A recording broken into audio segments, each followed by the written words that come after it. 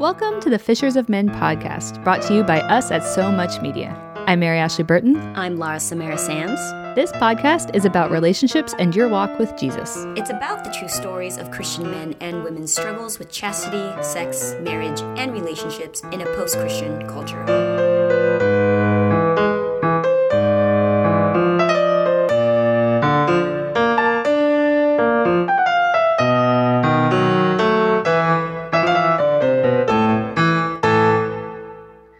Okay, welcome to another episode of the Fishers of Men podcast. Today we're going to have a super exciting debate throwdown about the porn industry.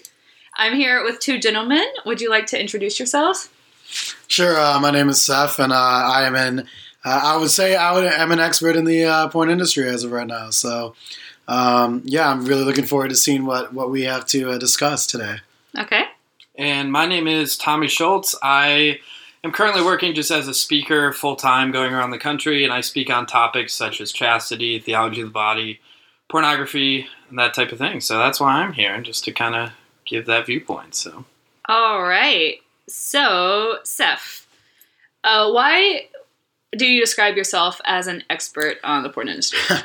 Well, I describe myself as an expert because I'm by trade, I'm an audio engineer, so I work in the entertainment industry. I work in all capacities, from TV, film, commercial advertising, singers, songwriters, bands, rappers, pretty much everything. And then recently I got hired to do, as a matter of fact, podcast work and radio shows for the adult entertainment industry. And since I've been doing that, and this is granted, I want to preface this by saying I'm not in the movies. I do not participate in the movies. I don't do anything with filming the movies. I have nothing to do with the movie side of it. I just do the radio side of it. So what does that mean, the radio side of it? The radio side is basically talking about the industry, the kind of misconceptions that there are in the industry versus what is the actuality of the industry, the horror stories versus the true stories, women and men's experiences both in and out of the industry, why they got in, why they decided to stay, why they decided to leave. So after, being in that realm where I'm hearing interviews with people day in and day out all the time, I can say that as a person working in it, I can say, yeah, I do know the industry in and out at this point, since I've had enough experience and I've heard enough stories to tell you, yeah, is it all perfect? No. Just like anything, nothing is perfect. Is it something that I feel a lot of people have misconceptions about? Yeah, absolutely. So I'm here to kind of control what some of the misconceptions are versus some of the realities. I'm sure actually as a practicing Catholic, Tommy and I will agree on a lot of the things he has to say, I'm sure, as far as personal morality beliefs go. But I'm kind of here to just, what I feel I'm here for is to kind of control what are the actual misconceptions and what are the truths of the industry versus what are propaganda that either side will say is true versus false when it may not be true or false. Okay, that's fair. I'm just here to kind of just back the facts. Okay. Yeah. And so to clarify for our listeners, you are a practicing Catholic. Yes. Okay. I am, and I do not do any of the acting. I want to get that very clear so people know this. That's the second time. Yeah, it's very clear. He's not in the videos. He's not in the videos, so we can get that out of the way. Yeah. Okay. That's good. And so, Tommy, what makes you sure of yourself on these topics? I would not say I'm an expert on the industry at all. I'm definitely an expert on, well, I wouldn't even say an expert. I don't know if I'd go that far, but I'm definitely very knowledgeable about the industry from the outside. I know a lot of studies that have been done and books that I've read just explaining the industry. A little background on myself, and I say this in talks and stuff as well, but I was actually addicted to pornography for a while. In high school, so I'm coming from that angle as well, of kind of seeing what pornography can do to a person, to the human brain, that type of thing. Definitely from a scientific perspective, I know a lot of the studies that have come out kind of explaining the effects of pornography and that type of stuff, especially, like I said, on the human brain. So that's kind of the side I'm coming from. And you also have your own recovery program. Yeah, so I just started a recovery program. It's a 30-day recovery program for people specifically with pornography addiction. So specifically for people who are looking at it on a regular basis, and it's disrupting their life in a substantial way. So yeah, it's a 30-day program that I just started, but I do love talking about the subject. I love engaging with people and seeing people's worldviews, and obviously whenever you bring two people together, you have two human beings talking, so there's always love, there's always joy, but it's also good to get deep in and to discuss and to debate and that type of stuff. So, yeah, I agree. I'm just curious. So your 30-day program, is that in association with Sexaholics or Sex Anonymous, or? It's not. So a problem that I found, so again, I mentioned I was addicted to pornography for a while in high school, and the problem that I found going through that addiction was that there's a lot of stuff out there scientifically to help you with the addiction. So like you said, Sexaholics Anonymous or 12-step programs, things like that, where you can go and you can get specific help, you get accountability, you get people to talk to, which is great. But what I found was that there's not a lot of stuff theologically, there's not a lot of programs theologically backing up why we shouldn't look at pornography. Oh, so this is basically specifically for the theological side of it. So this is really for Catholics or for Christians that are trying to beat this habit. Yes, but I would say even further than that, because I think at the core of pornography use, I think whoever's looking at pornography, whoever is viewing it, I think they're searching for love. And that's more of a human condition than it is a religious condition. So I think it's for any person. It's not specifically religious, but it gets to the theological side of, and even the human side of why is this a bad thing? Why should we not be looking at this stuff? What can it do to us? And what are the reasons behind the morality of it? So I grew up hearing all the time in church, or in youth group, or even from parents or friends or whatever, pornography's bad, don't look at it. And that's as far as it ever went. And so it's like, okay, well, I need a little bit more than that. Obviously, okay, I know it's wrong, but why? I wanted to answer those hard questions. Why is it wrong? Why is it incorrect? How do we get there as human beings? And something in me, I think, knew it was wrong, because otherwise I wouldn't hide it. I don't know of any guy or girl who's looking at pornography in public, right? And they're just opening their laptop at a McDonald's and, surprisingly, I know a lot of people that do. Okay, I don't know them in my circles, I suppose. Well, they're not. I wouldn't say they're in my circles either. I just run into some random weird people. Who are you hanging out with? No, you go to McDonald's. Are you going talking about McDonald's and libraries? There's plenty of people that'll surf on porn sites at public places. It's crazy to me. I would never have thought that was a thing. Oh yeah, but, I've never heard. Yeah, of that, people do it all the time now. I mean, now that people have access to pretty much everything on their phones now too. Yeah. Now it's you don't even have to go to a library to do it. You could be in a public park and do it. You could watch it anywhere. Right. Everything you're saying makes it sound so much creepier though, because you're naming all these places where little children are. I mean, McDonald's, public parks, playgrounds. This is the reality though, right? So one of the things we talk about, a lot of the industry stuff I work with, is the accessibility. And that goes for the good and the bad. Great for people that really want to use it. Bad for obviously Catholics and Christians that feel it's too accessible, or people that are trying to beat that habit of pornography and masturbation and whatnot. And so that has become a big focal point for the industry in general. What is the next step?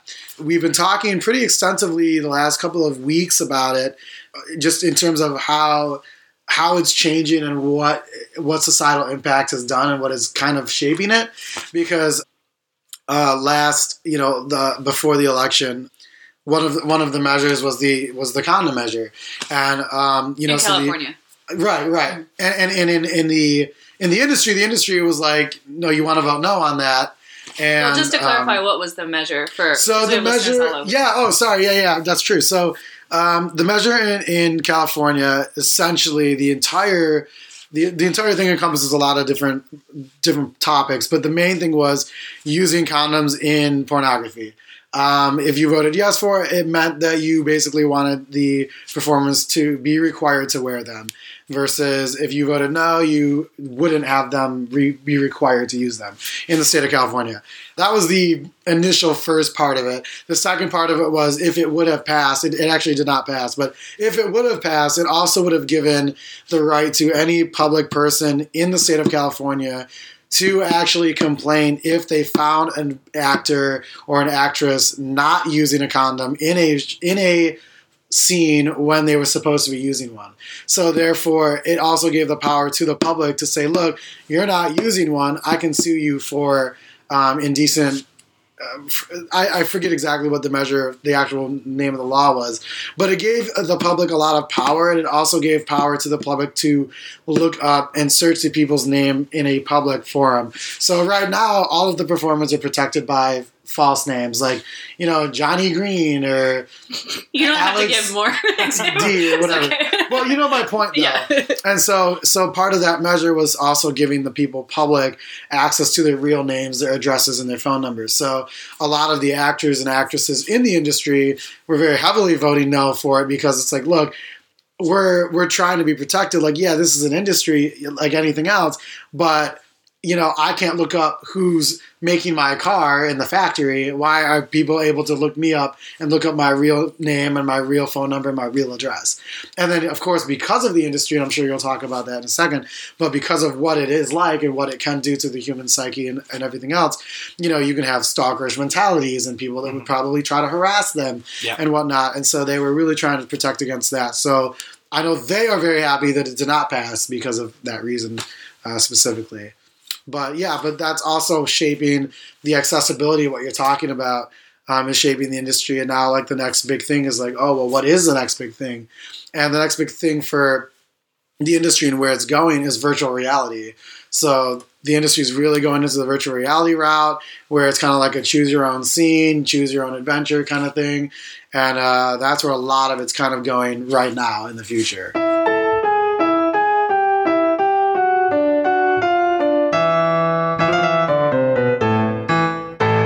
So what do you think because you talked about wanting to control some misperceptions. So what do you think are some misperceptions?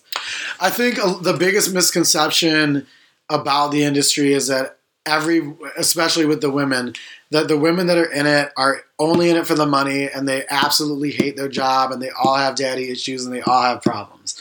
Or that they're all on drugs and they're drunk during their scenes or high or whatever.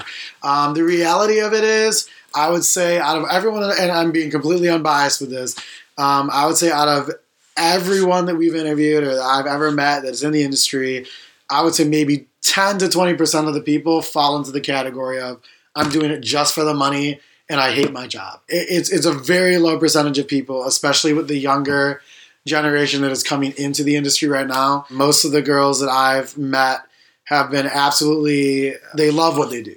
They weren't forced into it. They decided on their own free will they wanted to do it.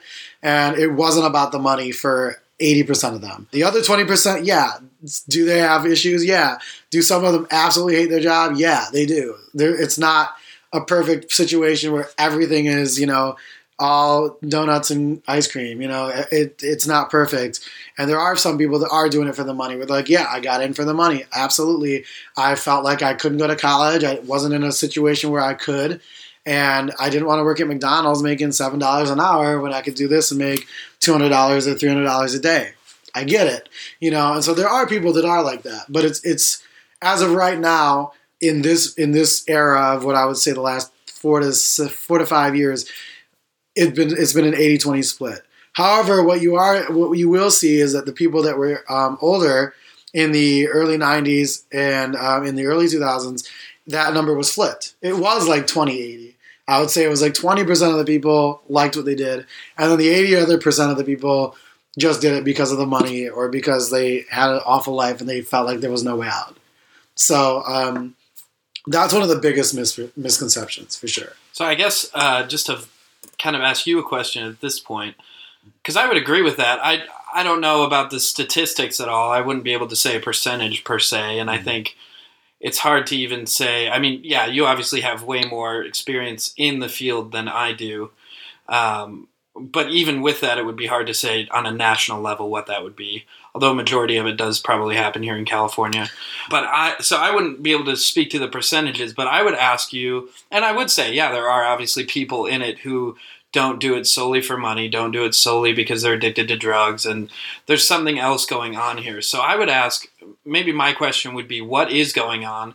And I guess the question for me would be, do you think people are getting into it? Because you mentioned they're getting into it, the younger generation. So do you think maybe that's the reason for that is they're getting into it trying to find the sense of maybe sexual freedom or sexual ownership almost, to be able to take ownership of their sexuality? Does that make sense? Yeah, I can definitely answer that question because that's one of the questions that we ask quite a bit, or that they tell us. I would say yes, that's a huge part of it. A lot of it is because these kids, and I say kids because they're way younger than me. 18 to, I would say 18 to 27 is the average age of the industry people, and as far as the women go, and I would say that in general, yeah, because of that age bracket, and they grew up with iPhones and FaceTime and Twitter and Instagram and all these social media things, they're very connected people. Everyone in the industry is super connected, and they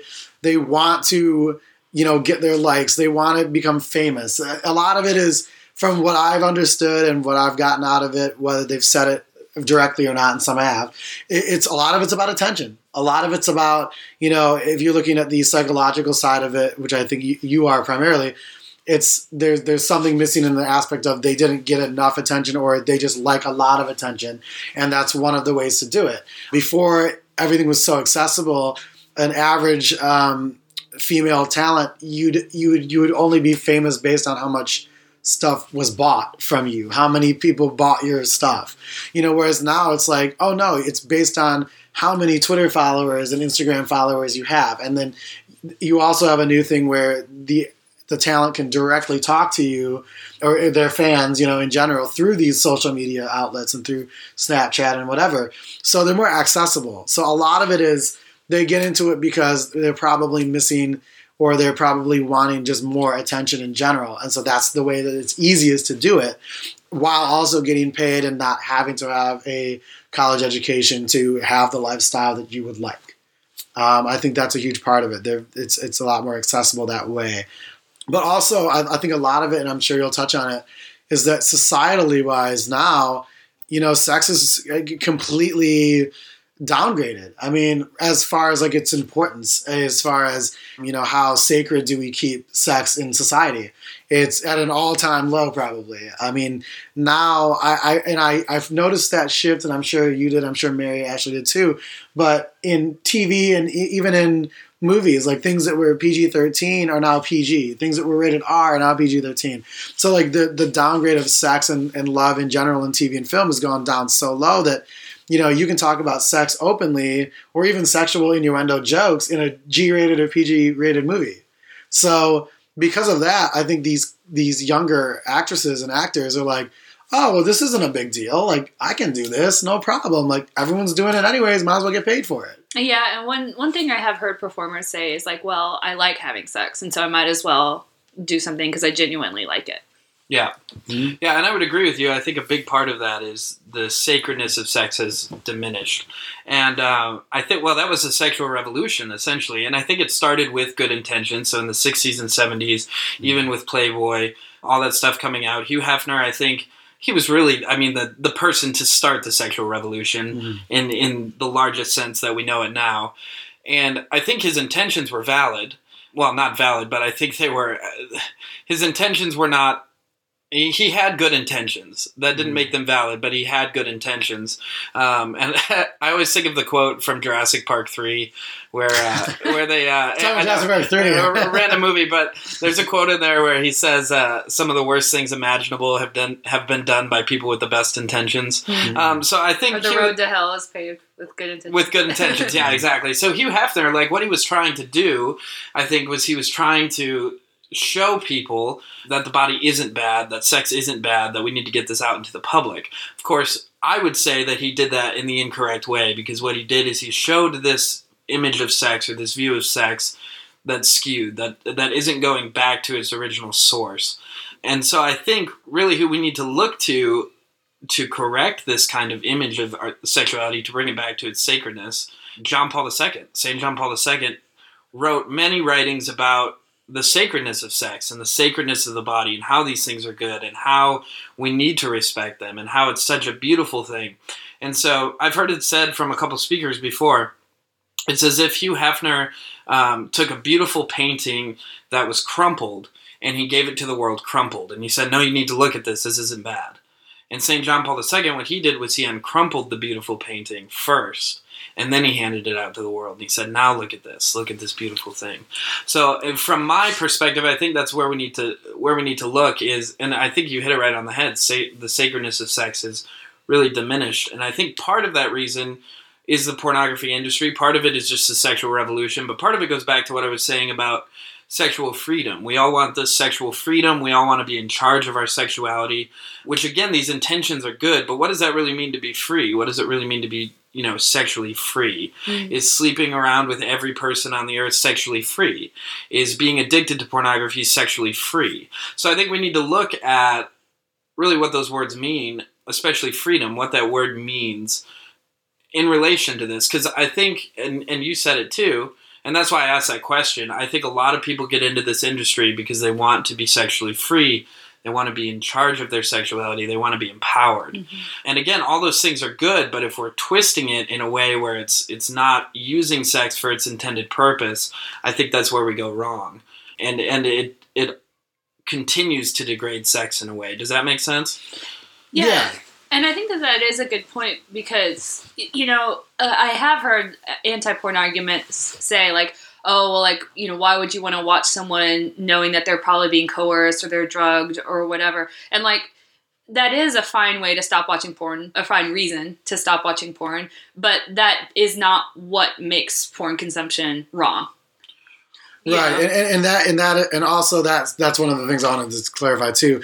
That statement is a huge misconception. I don't know who says that or if it was like a church group or whatever, but like I said, nobody I know. I have heard performers that are no longer in porn, like they have said that.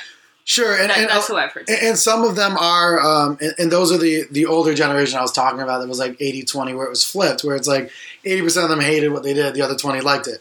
Because of everything, it kind of goes both ways. Because everything was super accessible now versus then, you can't really hide those things anymore. Like when things were happening like that, where you had a bad director, you had something happened where someone was drugged, or they're like, oh, we're going to do a scene, you might not like it, but we're going to pay you anyway, so just do it. Those kind of things aren't happening now because it's so accessible to everyone in the world, the internet and the social media, where they can be like, yeah, don't watch this or whatever because this person's an asshole and they did this or whatever. So the industry in general is much more under a finer microscope than they were before. There were things that could have gotten swept under the rug in the heyday, whereas now, like, that's just not possible. And there's so many more people. The other thing that's interesting is because of the internet as well, is that there's much more diverse talent coming into the industry than there was before. Before, there was a handful of actors and actresses at any given point. There'd be like maybe 5 every 1 year or so that were like the famous ones. And then like even those people in itself, they had certain control over their career. Whereas now we have so many people that like there's probably 30 to 40 people any given year that are going to be famous or that are going to be well popularized. So because of that, that's also controlling a lot of the industry as well.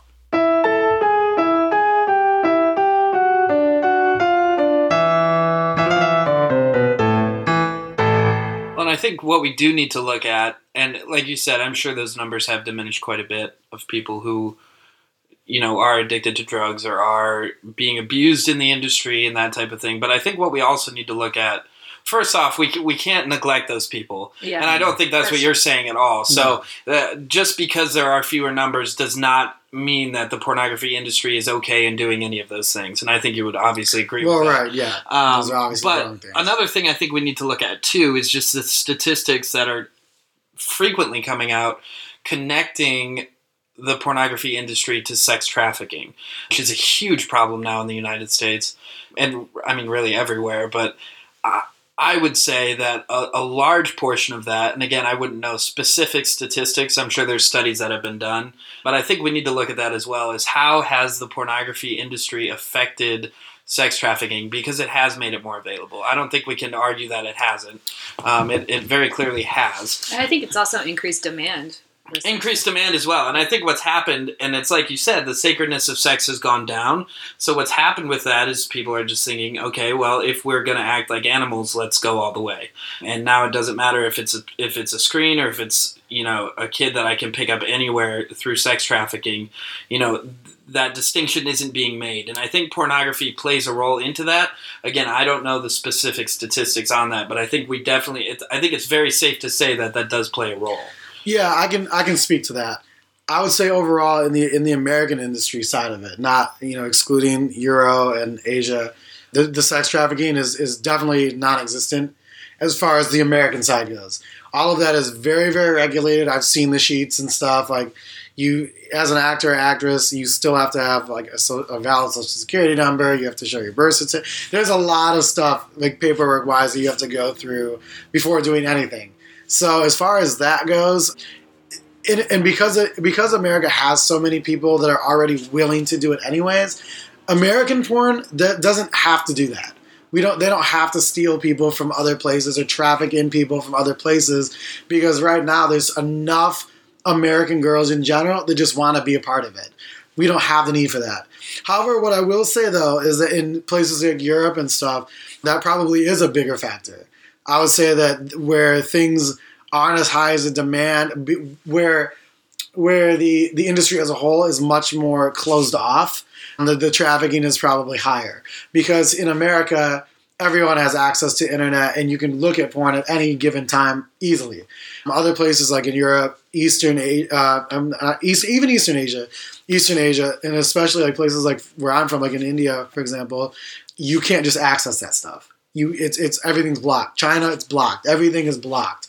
So if you are doing anything with adult entertainment of any kind, it's always behind closed doors, or it's within the upper echelon of people that have money would be able to access those things.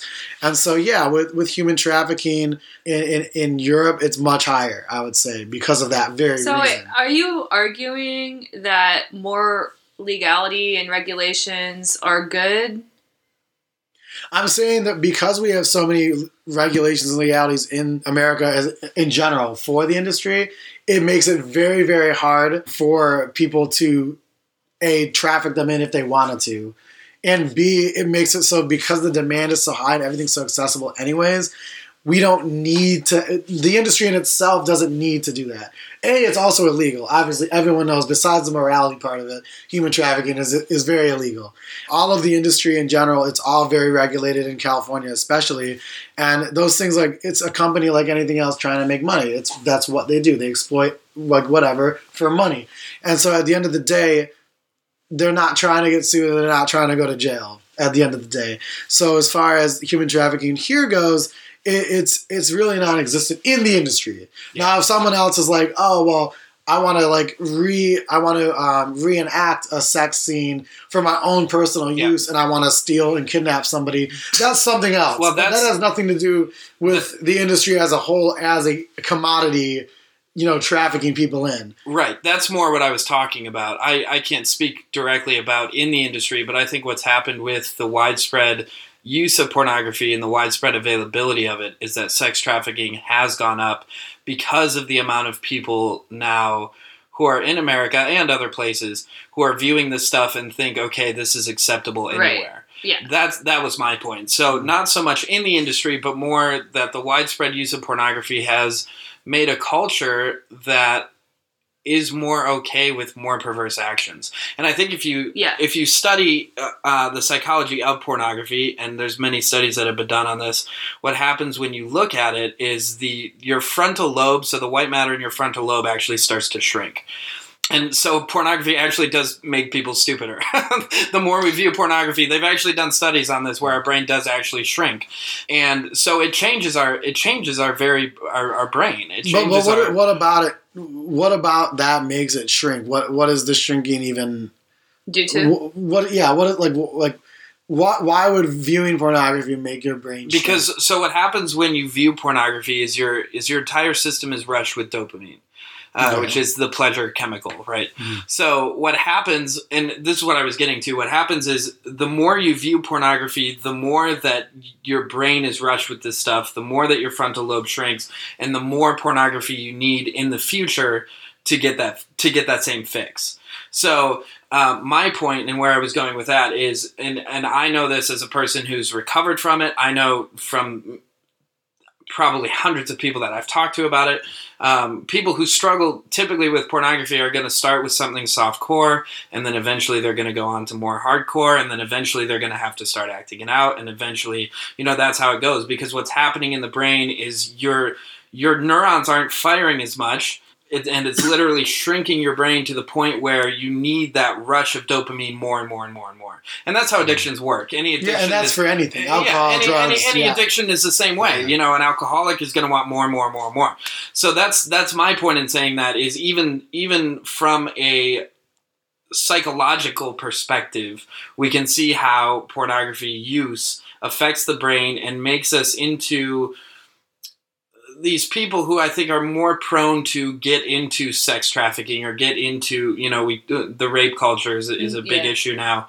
And I'm certainly not saying that every person who looks at porn is a rapist or is going to get into sex trafficking, but I think we can clearly see that the trend of the culture is definitely not helping those situations. Yeah, that's what I was going to say, that to a certain extent, it doesn't really matter how well regulated it is or how much they're taking care of themselves in terms of, like healthy workplace compliance or whatever. Right. Because I see the effects just in my personal life that are getting filtered down through society in terms of what people's expectations are for other people, in terms of what they think another person should be willing to do or not do. With like total strangers or, and even, I've read really disturbing studies about like preteens now that they're getting their entire sexual education from porn and starting at a really young age. And so like in middle school, boys will surround girls and try to egg them on to do stuff and take videos and take pictures. And the girls feel like they can't say no and they're getting pressured. And then the boys are like, oh, well, no one's going to like you if you don't do this. And, and they feel just the sense of entitlement to be able to basically watch a performance or be able to snap their fingers and say, this is what I want to see and this is what I want you to do, and have somebody act it out in front of them, Yeah, I can speak from personal experience, not any part of the industry, but just from my own personal experience. That goes both ways, though. That's it's not just the men. I mean, women are the same way now. They really are. No, well, yeah, that doesn't make it good. Two wrongs don't make it right. No, that's true. But no, it is. But I'm saying, like, it's you're the same with pornography. It's not just a man's right. issue. It is a woman's issue. Right, women also watch porn. No, it's true. Yeah. But I've run into in my personal life where women will say, like, oh, yeah, like, no, I'm expecting sex on the third date. Or whatever. And it's like, if I'm not getting it, we're not going to be compatible or whatever. And you move on. And like that's happened more than one occasion where that's a thing. And like, it's surprising how many, and that was kind of a surprise to me that like women are kind of on the aggressive side for that as well. I mean, we've all heard the stories of men being that way. That's a given from almost beginning of time, right? That men are like that. But I think now, you see it more and more and more, that it's almost expected now that the women are like, no, I want to have sex too. Like, I want this to happen or else it's not going to work out. And you're right. And I was talking about this with a Catholic friend of mine last night, actually, this girl, and she was saying the same thing, that like, in general, because of the way society is shaped now, if a girl doesn't do something or a guy doesn't do something in a relationship, they're deemed as unattractive, unworthy, and don't have any value. And I think that is definitely a societal problem, for sure. That's something that has to change. I don't think that, whether or not you do something sexual with a person defines their value in society or defines their value in a relationship. So wait, have you asked these questions, or, well, I guess you're not the one actively asking questions, but so these performers that you're interviewing or that whoever it is that is interviewing, do they seem to have any kind of awareness of what's going on in society and how they may or may not be contributing to their audience? Like, what's going on in their audience's brains? Yeah, I mean, I think in general, a lot of at least on the female side, a lot of them know what they're doing. A lot of them feel, it's kind of like what Tommy was saying. There's good intentions a lot of the times with what they're doing, but they're doing it in the wrong way. Or in this case, with the industry, it's the wrong way. For example, a lot of them feel that they're empowering women to teach them how to be independent women and to show them that they can stand on their own. An example of that, because I know you're like, what the heck are you guys talking about? What I mean by that is when I'm talking about the accessibility of like social media and people having a following and Twitter and Instagram followers, these women now are doing something they've never done before in the past, where they're actually creating a brand for themselves. A lot of these women have their own, sex toy brands. A lot of them have their own lingerie brands. A lot of them have their own. They are, and essentially they are their own business. They are their own companies. And so a lot of the women feel that they're showing other women that even though I'm a porn industry actress, I can make it on my own without anybody's help. And like I'm able to do this, and I've done it from the bottom all the way to the top of whatever they feel the top is of a success ladder. But all the way from the bottom to the top. That was not meant to be an innuendo, but I guess it turned out to be. But yeah, they feel that that's something that they should share with people. And I know that because when we've talked to them, they're like, yeah, like I feel like I'm really helping people. Another thing is they feel that they're helping women. And like I said, this is not a theological or, a moralistic thing that they think about necessarily, but, they feel that it's their job or their duty to also teach women or other girls how to do some of the sexual acts that they do. Because maybe they don't know how, or maybe their guy asked them to and they have no idea. And so they go to porn for that lesson. And I'm not saying it's right. I'm just saying that's the reality, is that that's what they feel in their mind is their like positive reinforcement for like the why of why they're doing it. Yeah. It's not all about, like I said, nowadays, right now, it's not about the money. They don't care about that. It's about them. It's about their branding. It's about them as a company. It's about their mark on society, what they're doing. So yes, they do think about it quite a bit. Now, do they think about like moralistically what they're doing? I would say a majority of the women in the industry, and definitely the men in the industry, morals are not part of the industry. I mean, morals are there in the sense that like they're not being abused or raped or taken advantage of. So there is a moral code of conduct, I should say, was probably more accurate. There's a code of conduct that is implored there. But as far as, I'm doing this and I'm also a Catholic, how do I feel? For example, one of the people I was on that I interviewed with was a Catholic, as a matter of fact, a Catholic girl. And she went through, I won't say her name obviously for security reasons, but she went through school all the way from elementary school all the way to college. She went to Catholic college even, and then decided to get into the industry. And it was very interesting to me to hear this, because she's telling her whole life story about how she was raised a good Catholic and she went to church and everything else, and she went to school with nuns and the whole thing. And I'm just sitting there being like, wow, like as I'm, on the computer doing all the audio stuff, I'm like, wow, I would have never guessed. You just would have never guessed, But the reality is, I think some of them do struggle a little bit with, what they do deep down somewhere. I think they do struggle. But then on the surface, they're like, well, I can always be forgiven. I don't think I'm doing anything horrible. They don't really think so far deep like what we're doing right now. How does it impact society? I don't think they think like that. I think they're thinking more, I feel really bad at this moment in time, but then they get over it. Like once they go home and they go home to their dogs or their cats and stuff. It's a majority of the people have dogs and cats. They live them. I mean, that just sounds so sad. Yeah. That whole description. No, but I think what you're saying, obviously, it's coming from this place of empowerment. Again, we keep going back to that. But I guess what we need to get to is talking about whether or not pornography itself is wrong. And not even just religiously, not even morally, but I think on a human level. Because what you just said there was really interesting, how a majority of the women would probably know that they're deep down that there's something going on here that's maybe not right. And I think we don't even need to argue it from a theological level, but I think more of a human level. So a good example is if you think of any action that you do throughout the day. So we know as Catholics that we have a body and we have a soul and they're united. And our soul is what animates our body and it's what makes us move. But even from a philosophical perspective, I think people have to realize when you go and reach for a cup, there's something that's making you move. And what we would call that in philosophy is our subjectivity. It's what makes us who we are.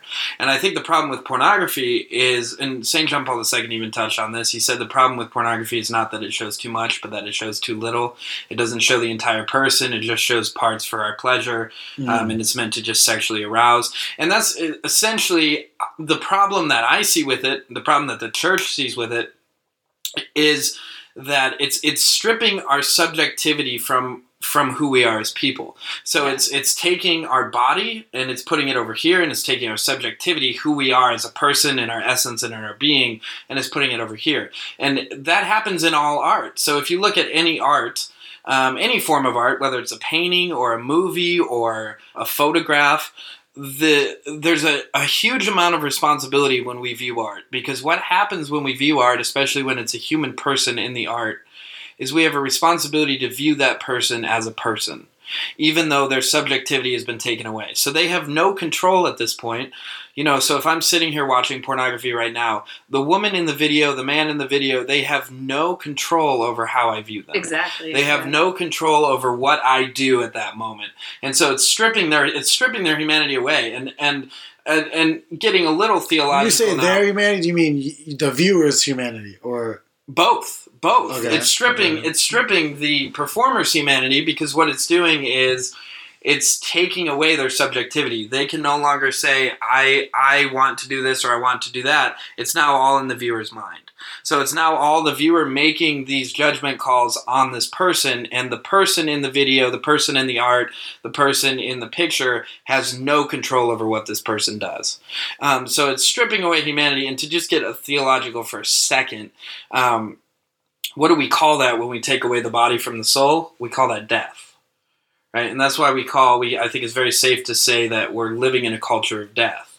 We're living in this culture of where we're stripping away the very core of our humanity from our bodies, and we're saying, our bodies are over here for sexual pleasure and for this and that, sexual freedom. We just want to go around and we want to be, sexually empowered and all these things coming from the pornography industry. But then at the end of the day, we're taking our humanity out of it. And I think that's the major problem that pornography, the major problem with pornography is that it takes the human person out of the body. And whenever you do that, it causes death, and it causes, and I think you can see that in our culture, and you even talk towards that a little bit, how these women are noticing maybe that there's something wrong going on, even if they don't have morals, even if they don't have a religion, they maybe know at their core something isn't right here. Well, I don't want you to misquote me. So I was talking specifically about that particular girl. Yeah. Because she was Catholic, and so I think that from when I talked to her and when I listened to her, she personally felt there was probably something deep down a little off with it, because you could tell she kind of struggled to an extent, especially considering she went through Catholic school her whole life, right? All of her education, including college. But I think someone on the other side of it would probably say, that's just her baggage that she's bringing from the Catholic Church and body shaming and everything that. A lot of it was, yeah. I mean, a lot of it could be, but I think it goes deeper than that as well. I think. If you're a human person, which I think we all are, right? We're human beings, right? Who we're talking about anyway. If you're a human person, I think at your core, even just from a naturalistic level, we can get to a point, if we use logic, if we use philosophy, we can get to a point where we realize that the human person was never meant to be viewed as an object, but always meant to be viewed as a who, not a what. And that's kind of the point that I was getting to, is pornography doesn't allow that. And obviously, yes, there are some people who could view a piece of nude art. So, for example, Michelangelo painted a ton of nude art in the Sistine Chapel. So obviously there are ways to view art, even the body in its nakedness, that can be good. right? And that has a lot to do with the intention of the viewer, but that also has a lot to do with the intention of the creator of the art. So no one would say Michelangelo, in creating these nudes of human beings, was making pornography. Was trying to excite anyone. It was trying to excite anyone. And that's really the definition of pornography we have to use, is that pornography is sexually explicit material intended to arouse. Mm-hmm. That's just the commonly held belief of what pornography is. So Michelangelo, we could never say when he's making these nudes that he is making pornography. Why? Because you can look at these nudes and you can see the beauty of the human person, right? But when it's done in pornography, it's done in such a way, and obviously, yes, still the beauty of the human person is there, right? But it's depicted in such a way that it does intend to arouse lust. And what that does is, again, like I said, it's separating our body from our personhood. It's separating who we are from, what we are, basically. It's taking these, it's just saying you are an object for my use instead of a person to be cherished. I would like to ask, kind of going off that, I just want to give you a chance to respond. I was just with one of my friends, and she has found out, she has a group of like Catholic mom friends, very conservative Catholics. They all use NFP, and more than one of them has come out basically saying, you know what, my husband uses porn and I'm fine with it. Because when you use NFP, for those who don't know, basically it's a way of spacing your children. So you observe your fertile signs, and you're supposed to abstain if you think you're fertile and you all don't want to have babies. And so after having a baby, there's a long period where you just can't have sex. It's like 6 weeks, no insertion of anything. And then you could have fertile signs up to like 9 months. And usually the woman's like totally not ready to have a baby. They just don't. And so they're like, yeah, the church is just really behind on this. And, this is just what we need to do for our marriage because I can't fulfill my husband. So I really like what you said about the culture of death, it's really sad to me that would be seen as like a solution in their marriage. But I wanted to ask you kind of what your thoughts on that were. Yeah, so it's interesting. I actually, about a year ago, I wrote an article on this very topic, and it goes into... So basically, there was an article that came out in the American Psychological Association, which was essentially saying what you're saying now, where some couples use pornography to excite their love life, to grow closer together. And so I wrote a rebuttal to that article, essentially, and my point was this, is whenever you're viewing pornography, again, we have to go back to what's happening in our body. We're given this chemical dopamine, which is the chemical that naturally is supposed to bond us to our husband or to our wife. It's supposed to bond us to the person that we cherish more than anything in the world. And what happens when we view pornography, yes, obviously that could excite a couple in the bedroom. Sure, no doubt about it. Pornography is exciting. That's why people use it, right? It's arousing. That's why people use it. But the problem with that is when you're doing that as a couple, or even when a husband is doing that without his wife, what he's doing is he's bonding to the pornography. He's not bonding to the one he cherishes. Even if they're doing it together, there's a certain part of his brain that is bonding to something else besides her. And I see that as a huge issue. And kind of talking about NFP a little bit, it's actually interesting because I was just doing a lot of research on this. Oh, P.S. It stands for Natural Family Planning. Natural Family Planning, yeah. Just clarify that. And a lot of people just think, oh, the church is archaic and they're using these crazy forms of contraception. First off, the rhythm method is the archaic method. NFP is not the rhythm method.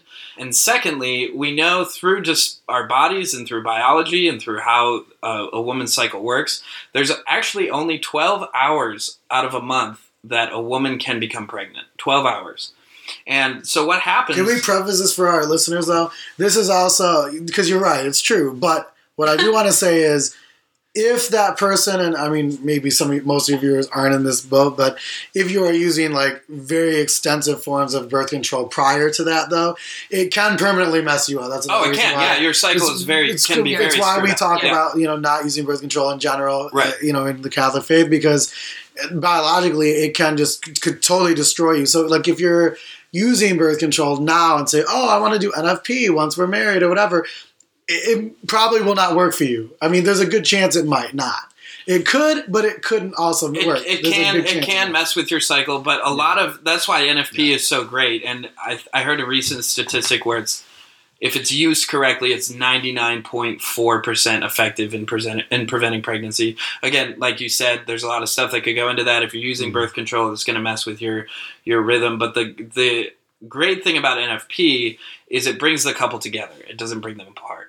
So if you're using NFP as a couple and all of a sudden the guy is like, oh, now we can't have sex, I'm not going to be close to you, there's a huge issue there. Because what was sex to them before that? You know, one of my favorite quotes, I forgot who said this, but one of my favorite quotes is, if you can't say no to sex, then your yes means nothing. If you can't say no to sex, then your yes means nothing. Because essentially what you're reducing yourself to, if you can't say no, is you're an animal.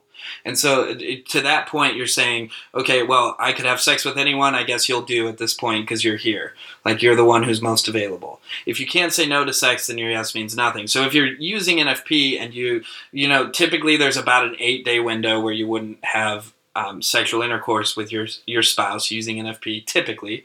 And again, like you said, birth control could mess with that rhythm and certain factors could play into that.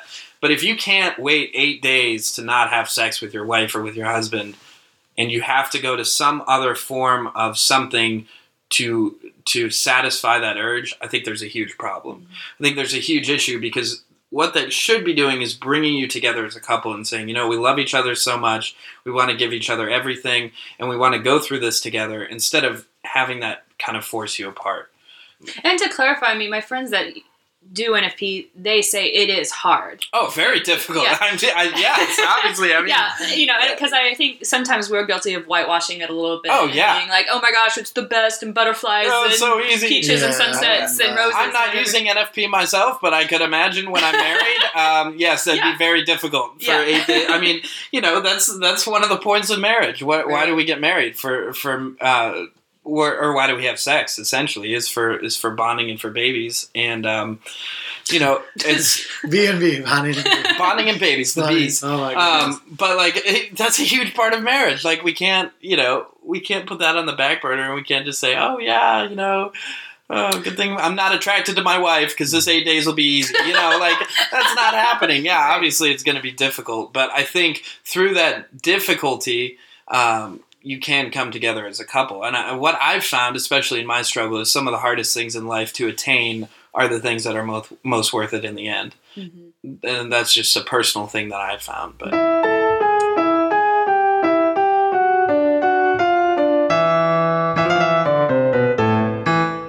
I think that in general, that it's hard because people that are really into that, or even like if you look at, I'm assuming you've read the entire Theology of the Body with John Paul. Okay. So I have too. And I know that in his extent, I mean, it's long, it's extensive, you know, every rule and it's very dense. It's very dense stuff. And if you look at it though, there's all sorts of kind of like theological rules that you wouldn't even think about. I mean, as a Catholic or even otherwise, as a person in general, there were some interesting things in there that I did not know.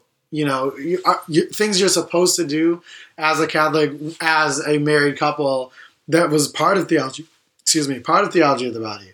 You know, for example, like when you're married, technically we are all called as a married Catholic couple to still be chaste until you're going to, you know, try to bond or have babies. Like, it's not like frivolous sex and, oh, I could just have it whenever I want because we want it. Like, chastity not sex on tap. Right. There's a specific order and reasoning to why, you know, those things are happening. But I mean, the thing that blew my mind, and I don't know how John Paul, I can't remember exactly how he came to the conclusions necessarily, but I remember that he had rules like if you, he stressed the importance, like in a married couple, that foreplay is important. But if the man finishes during foreplay, I remember you have to like take a break and you have to finish and actually have full intercourse with your wife. No, like these are things that are true. This is theologically true. Exactly. But that is theologically what is supposed to happen. Yes. You are not supposed to finish outside of the opportunity of having a child. Right. So if you do, then you have to go back in thinking, all right, we're gonna have a child. No, really, that's the rule. Yeah. And I was surprised by that rule, because when I was reading it, I said, so even as a married couple, you can't even enjoy this the same. Like, when I was thinking it before I've matured and realized there's a reason for it. But before, I was like, wow, like I didn't even know you can't even do this as a married couple. Yeah. You know, and one of the things actually, I'm gonna digress a little bit. One of the things that that particular girl I'm talking about had stressed was and I think this is a big part of it that as Catholics we have to be better about.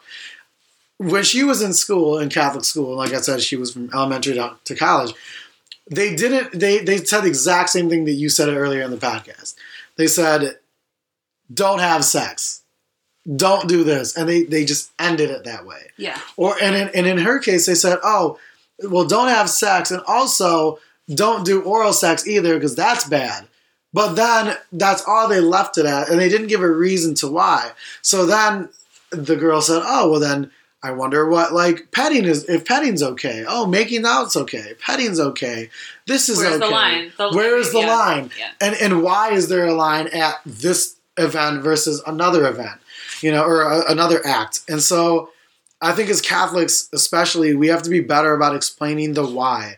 I think that as kids, like if you are having sexual education at whatever age it is, I think that, theologically the church should also step in and say, like, hey, by the way, these are the reasons why you're not supposed to do this. And not just say, don't do it. Yeah. You're going to hell. That's not a good enough reason. Yeah. You have to explain the reasoning of why, because I know if I was younger and I had the full reasoning of why of theology of the body then that I do now, I wouldn't have done the things that I did in my past, or I would have understood the severity of why we have the reasons we do these things. Yeah. I think it's a big part of it. It's beautiful you said that, because that's the whole reason I did this program that I did. Was because, again, like I grew up in that kind of culture of don't do this. And I'm sure you've heard this before if you've ever heard a chastity talk or anything, or chastity speakers. All the time I hear chastity speakers, they'll say, well, abstinence and chastity are different. And that's true, they are. But they'll go and they'll say, abstinence is about what you can't do. Abstinence is about no. And chastity is about what you can do. It's about yes.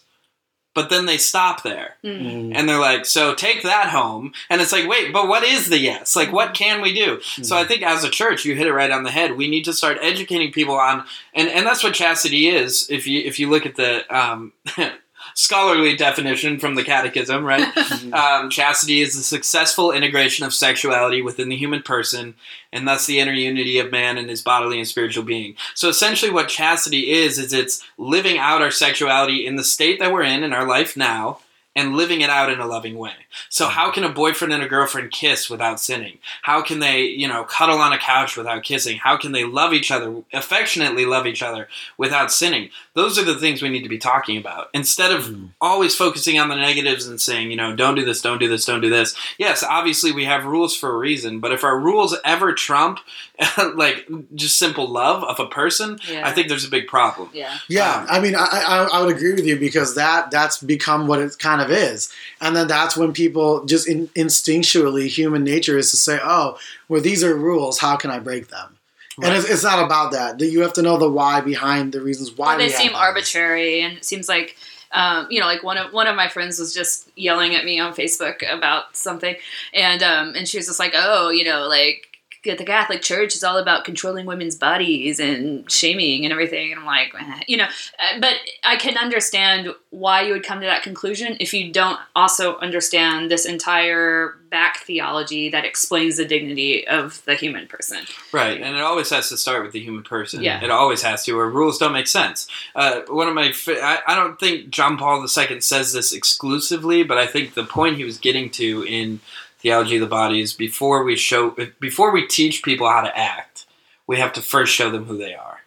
Before we teach them how to act, we have to first show them who they are. Because if you go right into it and you say, don't do this, don't do this, don't do this, you're not an animal, well, they're going to be like, well, why not? Why aren't I an animal? Mm-hmm. I don't understand that. Because we've been kind of growing up in this culture where more and more I think we start to believe that. Yeah. But St. John Paul II would say, no. Yeah, look back to the beginning. Look back to who you are as a human. Look back to human love and what all this stuff was made for. And then from there, it no longer, and I've found that it no longer becomes just rules for rules' sake, but it's true freedom. It's where you say, I have this freedom to do X or Y, and I'm going to choose X. I'm going to choose the good thing, not because I have to, because it's a rule, but because in my heart I know that that's what I want.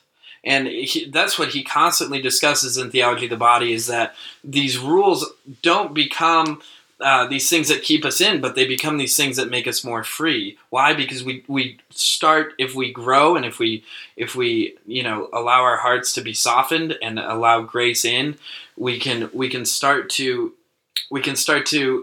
want those things and desire those things. And I think that's what John Paul II is getting at, is that we always have to start with the human person and human love and go from there. Yeah, because like self-control isn't even seen by most people as a virtue anymore. Like Chesterton says that eventually he came to see that the church was like the boundaries of a playground. Yeah. Like it may seem really closed off, but what there is within it is actually can be really joyful and free. Yeah. Yeah, I want to touch on something I think is important in this podcast too. We talked about, obviously, pornography in society and how it's reflective. I think, however, because of at least growing up in a Catholic community specifically, I think that deep down, not even deep down, I would say even that far deep, like maybe 2 inches deep down, and for me at least, every guy that's really Catholic or is trying to be Catholic or is actively practicing Catholic, we want that girl that's going to be a practicing Catholic as well. I don't think any guy walks into life, like even at a young age, and says, oh yeah, I want the girl that's been with like 50 guys or whatever. Like, for an example, I think that everyone wants to have at the beginning of that life of chastity and have that life of promise that, you're going to be saving yourself for marriage and you're going to be saving yourself for the right girl, and etc.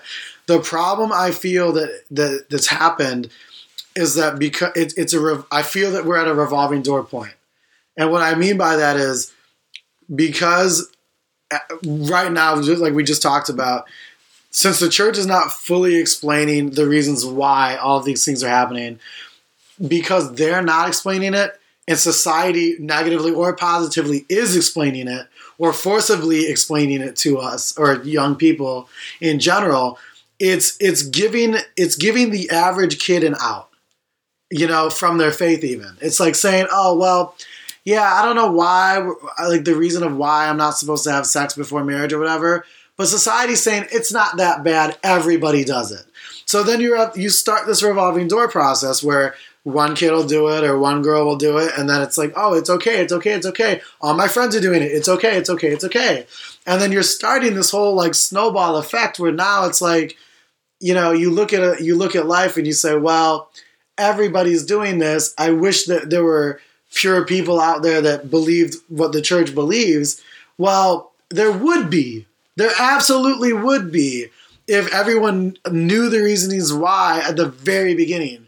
And I think that's a huge point I want to drive home. Yeah, and if parents weren't scared to explain it to their kids. Yeah, that's a huge part of it. Because I know for me, and I know for most of the Catholic guys that I know, we all say on a regular basis, where are all the good Catholic girls? Where are they? We can't find them. And that's really the truth. There's not enough out there. Like, I'm granted there are some. But thank you. Like, of the some, no, but really, you're a great Catholic girl, by the way. But of the some that are there, not all of them are going to like you. You have to have the other compatibility stuff too, along with that. So it's like, at the end of the day, there's how many, just in LA alone, let's say, we're in LA, right? They know? Yeah, they know. All right, so we're in LA. There's 15 million Catholics that are Catholics, whether they're practicing or not. There's 15 million. And out of that 15 million, there's less than 2 million that are registered practicing Catholics. And then the ones that are actually registered, how many of those people are actually actively practicing? It's crazy how small of a number that really is. So when we're looking and like I said, some of the really good practicing Catholics that I know, we're like, yeah, we wish we could be the good guys that everyone wants us to be and find a good Catholic girl, but unfortunately the Catholic girls either aren't available, we can't find them, they're not practicing, and all of these things snowball to the point where we're like, all right, I guess we'll go with a Protestant, or all right, I guess we'll date whoever, and I guess that we'll probably have sex. Like, those are things that happen because the snowball effect has already come into play at such an early age. And I feel that all of this could be avoided, even the pornography thing. And I'm not saying pornography doesn't have a negative or positive role regardless, but I will say if the church instilled these values from the very beginning and the reasonings why at 10, 11, 12, 13 years old, during puberty age, when you're supposed to be learning all that stuff, I don't think the draw to pornography would be as big as it is today.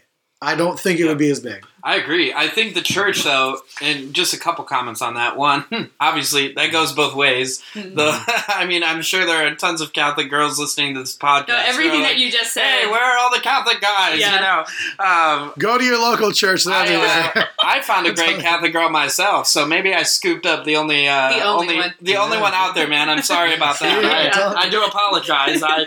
It goes both ways, but I think the church has grown in leaps and bounds, and especially with this issue, and especially with theology of the body. I mean, that was St. John Paul II's whole point. His first major teaching project as Pope was to say to the church as a whole, listen, we've got this wrong. We need to really be looking at this and need to be teaching this and need to be going into this. And we can't make the mistake of saying that theology of the body is something new. Like, this was taught in Humanae Vitae. This has been taught in encyclicals from the very beginning. This has been taught from the church fathers. But what tends to happen, I think, and maybe this is Satan. And it's also biblical, too. And it's biblical. I mean, that's where it started. I mean, sex started with God. He created it. Yeah. You know, you go back to Genesis and you see the first marriage, and it's beautiful. You know, I don't know if you've ever heard, but I've heard it before said where the Bible starts with a marriage, it ends with a marriage in Revelation, and the beginning, or the very middle of the Bible is erotic love poetry. It's the Song of Songs. So, you know, as Catholics, I don't think it's fair to say we're not doing it. Well, yeah, we aren't doing enough. But as the Catholic Church as a whole, they've given us the tools, they've given us the stuff, and it's our job now to go out and to preach this to the world. Right, and I think the problem, I won't say that we didn't know about it, because that you're right, that's false. We knew about it.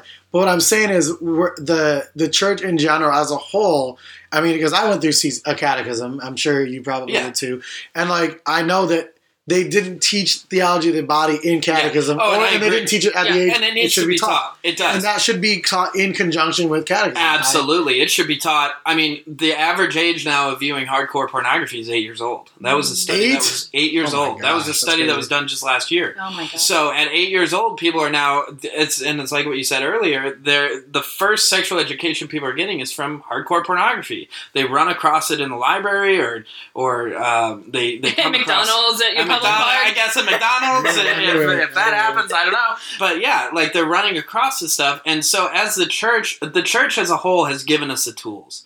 And what we need to do now is we need to really engage ourselves, and we need to look at the culture, and we need to say there's a huge problem here.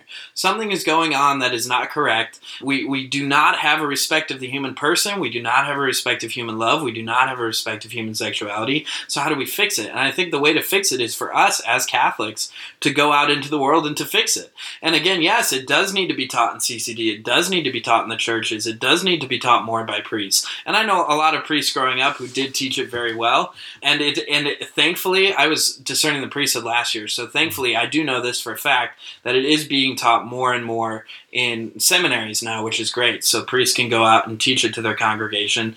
And it is a little difficult when you have different age groups and things. You know, you have a 2-year-old in the pew and you just start talking about sex from the pulpit. That's going to be a little weird. Right, which is why I said that catechism is... Exactly. But I totally agree with you. It needs to be taught more. And we are failing in a sense as the church people. Not as the church, I would say, because they've given us the tools, but as the church people.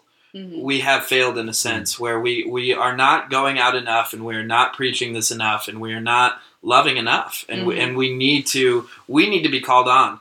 And it's like what St. John Paul II talks about this, the words of Christ, where he says, whoever looks at a woman lustfully has already committed adultery with her in his heart. And St. John Paul II unpacks that verse, and he says, I think... And obviously this is all paraphrasing and it's his ideas. He doesn't say this exactly, but what he gets to is he's saying, a lot of people look at that verse and they think it's Jesus being hard on them. And I know I thought that as a kid. It's like, whoa, even if I just think a lustful thought and like instantly it goes away, like I'm committing adultery. And I think, so he's saying like, we look at that verse and what we think is it's a condemnation. But he switches that around and he's like, it's not Jesus condemning us, it's Jesus calling us. And what he's doing is he's calling us away from lust. He's calling us and he's saying, as a human person, yes, you have the desire to sin. Right? As human beings, we have the desire to sin. There's something attractive about sin, or else we wouldn't do it. We have that desire, right? We have this desire to do what is wrong, but we can rise above it. Because of what Christ has done on the cross, because of our Catholic faith, because of Christian faith, because of the sacrifice of Jesus on the cross, we can rise above that. And that's what we need to be teaching, is that we don't need to be bogged down in this depression of our lustful thoughts and of pornography and of hurtful relationships and just abuse and look at all the mental disorders going on now. All of this stuff can stem from not having a proper view of our humanity. And I think that goes to the very core of what we need to be doing as Catholics, as Christians, as just human beings, is we need to go out and we need to love and we need to teach this stuff to the world. Yeah, I agree. I mean, I know that because the first time I ever heard of theology of the body was when I was organizing a big Catholic event with Matt Maurer and Christopher West, and I heard Christopher West talk about it, and I had never even heard of theology of the body, and I was organizing the thing, and I didn't even know what is imagine how bad I felt. So, but my point is, it was a youth conference for high school and college age kids.